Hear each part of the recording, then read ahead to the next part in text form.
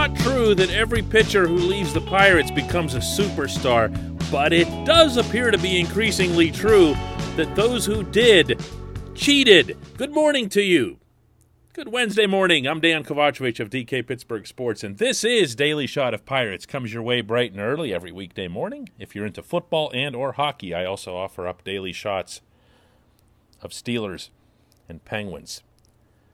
First, Garrett Cole conducts the most awkward, excruciating interview of the year in all of professional sports when he's asked if he uses a sticky substance on his fingers, and he waits like 15 seconds before hemming and hawing about how he doesn't know how to answer the question. My goodness. Like watching Curb Your Enthusiasm, when Larry David goes into a restaurant, sits down to order, and you're just like, oh no, what's he going to say? Oh no. That's how I felt watching that. But now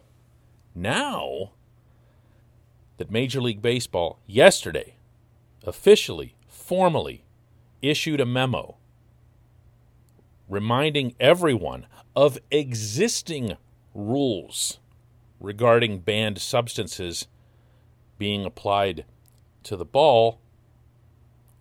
And now that we're seeing pitchers take the mound, such as, Tyler Anderson from the Pirates last night in Washington, and all of a sudden have their spin rates magically plummet. And suddenly they can't get any swings and misses and don't look anything like they did before this edict came out. Some pitchers are actually having the gall to speak up in defense of ... cheating. It's unbelievable. It's unbelievable. Like, Trevor Bauer, I expected it from, meaning A, it was obvious he was cheating, and B, he's Trevor Bauer. So when he set off this whole social media spree yesterday, ripping Major League Baseball because they did this in the middle of the season, and how dare they do this to us in the middle of the season when they had the whole off season and we could have adjusted and we could have learned. You were cheating. No one is going to bend over to help you adjust from cheating. The solution was to not cheat. And then came Tyler Glasnow, who most unfortunately has a significant elbow injury that might or might not require surgery. He seemed to suggest that there's a chance he could come back for the playoffs for the Rays, but we'll see about that. But it's a UCL tear, and that's not something that you recover easily from. And he showed up for a media call with those covering the team in St. Petersburg, and this just has to be heard to be believed. And I'm not trying to blame anyone. I'm not trying to say this is all MLB's fault. Like, they got thrown into this situation too. They're doing the best they possibly can to navigate around this. They're trying to make this fair for people. I understand that, but you can't. Whether you want us to not use sticky stuff or not is fine.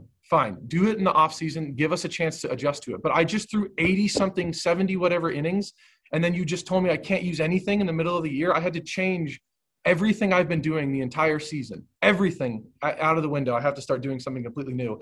And then I'm telling you, I truly believe that's why I got hurt. Me throwing 100 and being 6'7" is why I got hurt, but that contributed. And so I'm just frustrated that they don't understand how hard it is to pitch one, but to tell us to do something completely different in the middle of a season is insane. I just don't, it's ridiculous. There has to be some give and take here. You can't just take away everything and not add something. Pitchers need to be able to have some sort of control or some sort of grip on the ball. And I just don't want things like this to happen to somebody else. I don't want a fastball to sail away and hit somebody in the face like it already has. So I just think I understand you need to take an aggressive approach here, but I just think people are going about it all wrong. And I'm sitting here, my lifelong dream, I want to go out and win a Cy Young. I want to be an all-star. And then now it's all just shit on because now it's over and and now I have to try and rehab to come back in the playoffs. So I'm clearly frustrated. It's just, I think there needs to be a lot more People need to figure this out. You can't just tell us to use nothing. It's crazy. One more time from the top rope. There is no arguable defense of cheating. The rules are in the book. You know the rules, or else you wouldn't be hiding all of the attempts to cheat. Think about that for a second. Like, if you just thought it was all okay, why not just walk out there with a can of Stickum, and have it be visible to everyone? Why? Because you know it's cheating. Is the defense that everyone does it? This is the steroid defense, by the way. Everyone's doing it. Okay, we don't know that. We don't know that. We can see, via the spin rates in particular, which pitchers had dramatic changes in their natural spin rates, such as, Cole and Bauer and Glasnow and Anderson from the Pirates, and maybe some other guys as well. Maybe a lot of some other guys. Maybe it is, as some players have estimated, as high as 80%. But you cheated. You cheated. You have nothing that you can say in your defense about cheating. It's an open and shut case. I like Glasnow, always have. I like Cole, always have, when they were with the Pirates. But one thing that I can't rule out here, in all of the uproar that's occurred over the past few years about players leaving Pittsburgh and suddenly getting great, if they were cheating while they were with the Pirates, it sure didn't show. Whereas a lot of data strongly suggests that Cole, once he left for Houston, and Glasnow, once he left for Tampa, became dramatically, immediately better. And now that they've had this taken away, this cheating, A, Cole's getting creamed, and B, Glasnow, whatever. I mean, you heard him blame his injury for it. How that happens, I have no idea. It's something to think about here. It's something to think about.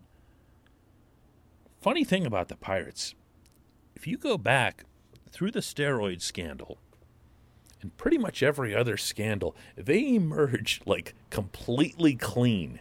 It doesn't mean that they didn't have anybody. There's a handful of players that I'm sure you can name just as easily as I can off the top of your head who you suspected of using the steroids. And just as you can feel the same way about some of the current pitchers that they have on the team and whether or not they're using the sticky stuff. But I just can't help but kind of rewind the clock a little bit and ask myself, maybe the Pirates should have been cheating all this time too, right? When we come back, just one question.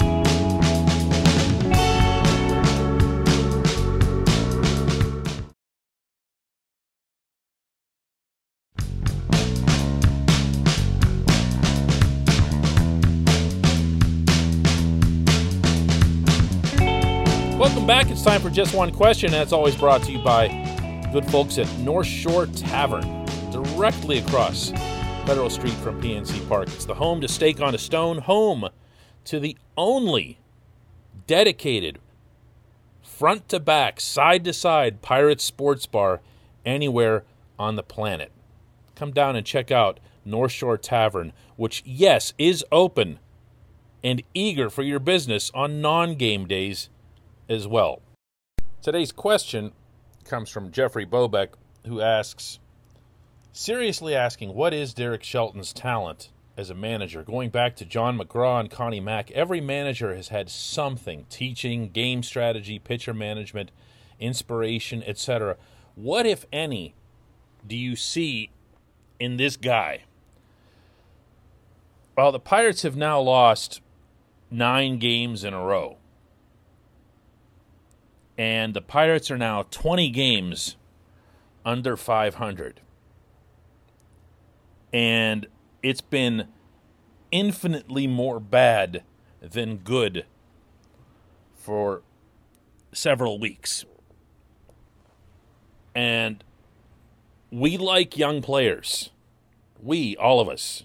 I'm sure you do. I know I do. And when we look at this roster and we see a Ke'Bryan Hayes, even Bryan Reynolds, who's not super young, he's 26. Adam Frazier, who isn't that young, he's 29, but he's leading the majors in hits.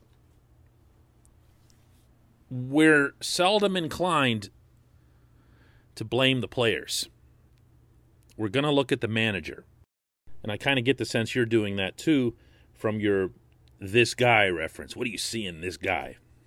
And apologies in advance if I'm misinterpreting the tone of your question. I don't know.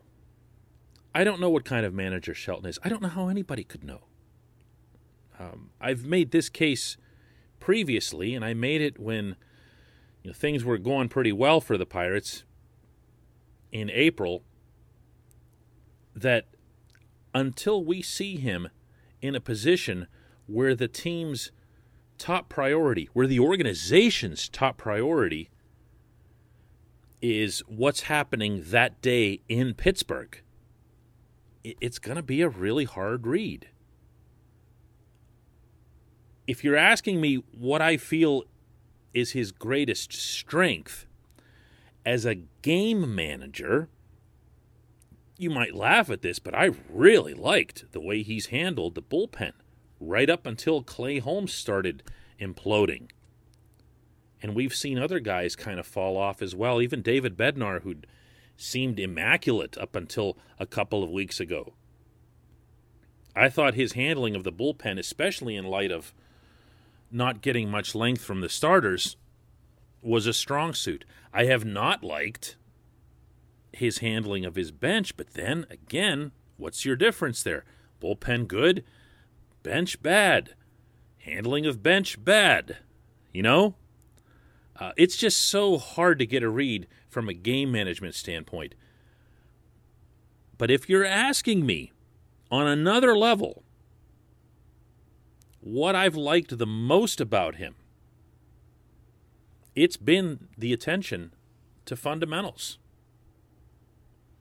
It has. They've had a couple of high-profile, horrific mistakes that, because they're the Pirates and because they are where they are in the standings, got magnified to wild extremes, and particularly the Will Craig one.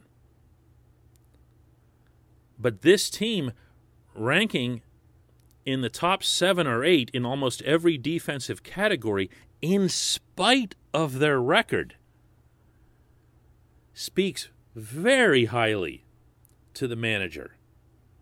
And the fact that they have these analytics to support this, even though they don't really have great defensive players other than Ke'Bryan Hayes and Jacob Stallings, that speaks even more highly. You saw the catch Bryan Reynolds made last night in center field. He's not even a center fielder. I'd like to think that the instruction and everything else that they put into all their work contributed, at least somewhat, to Reynolds looking pretty good in center. I think it's a good coaching staff from that standpoint, and that does swing back to the manager. Look, I'm not naive here. I know nobody wants to hear anything good about them right now. But I also know that this team's got nowhere near the talent that it needs, and what it does have is still not participating often enough. And by that, believe it or not, I'm not referring to Frazier getting a scheduled day off last night. I'm referring more to Colin Moran not being available, Ke'Bryan Hayes missing the better part of 2 months. We haven't even seen what they have on a regular basis. It's just so hard, Jeff. It really is. I appreciate the way you're asking the question. I appreciate the passion behind caring about whether or not this is the guy moving forward. I feel pretty good about him at this phase. I might not in the future, depending on how he handles having better talent in a better contending situation. I appreciate the question. I appreciate everybody listening to Daily Shot of Pirates, and we will do another one tomorrow.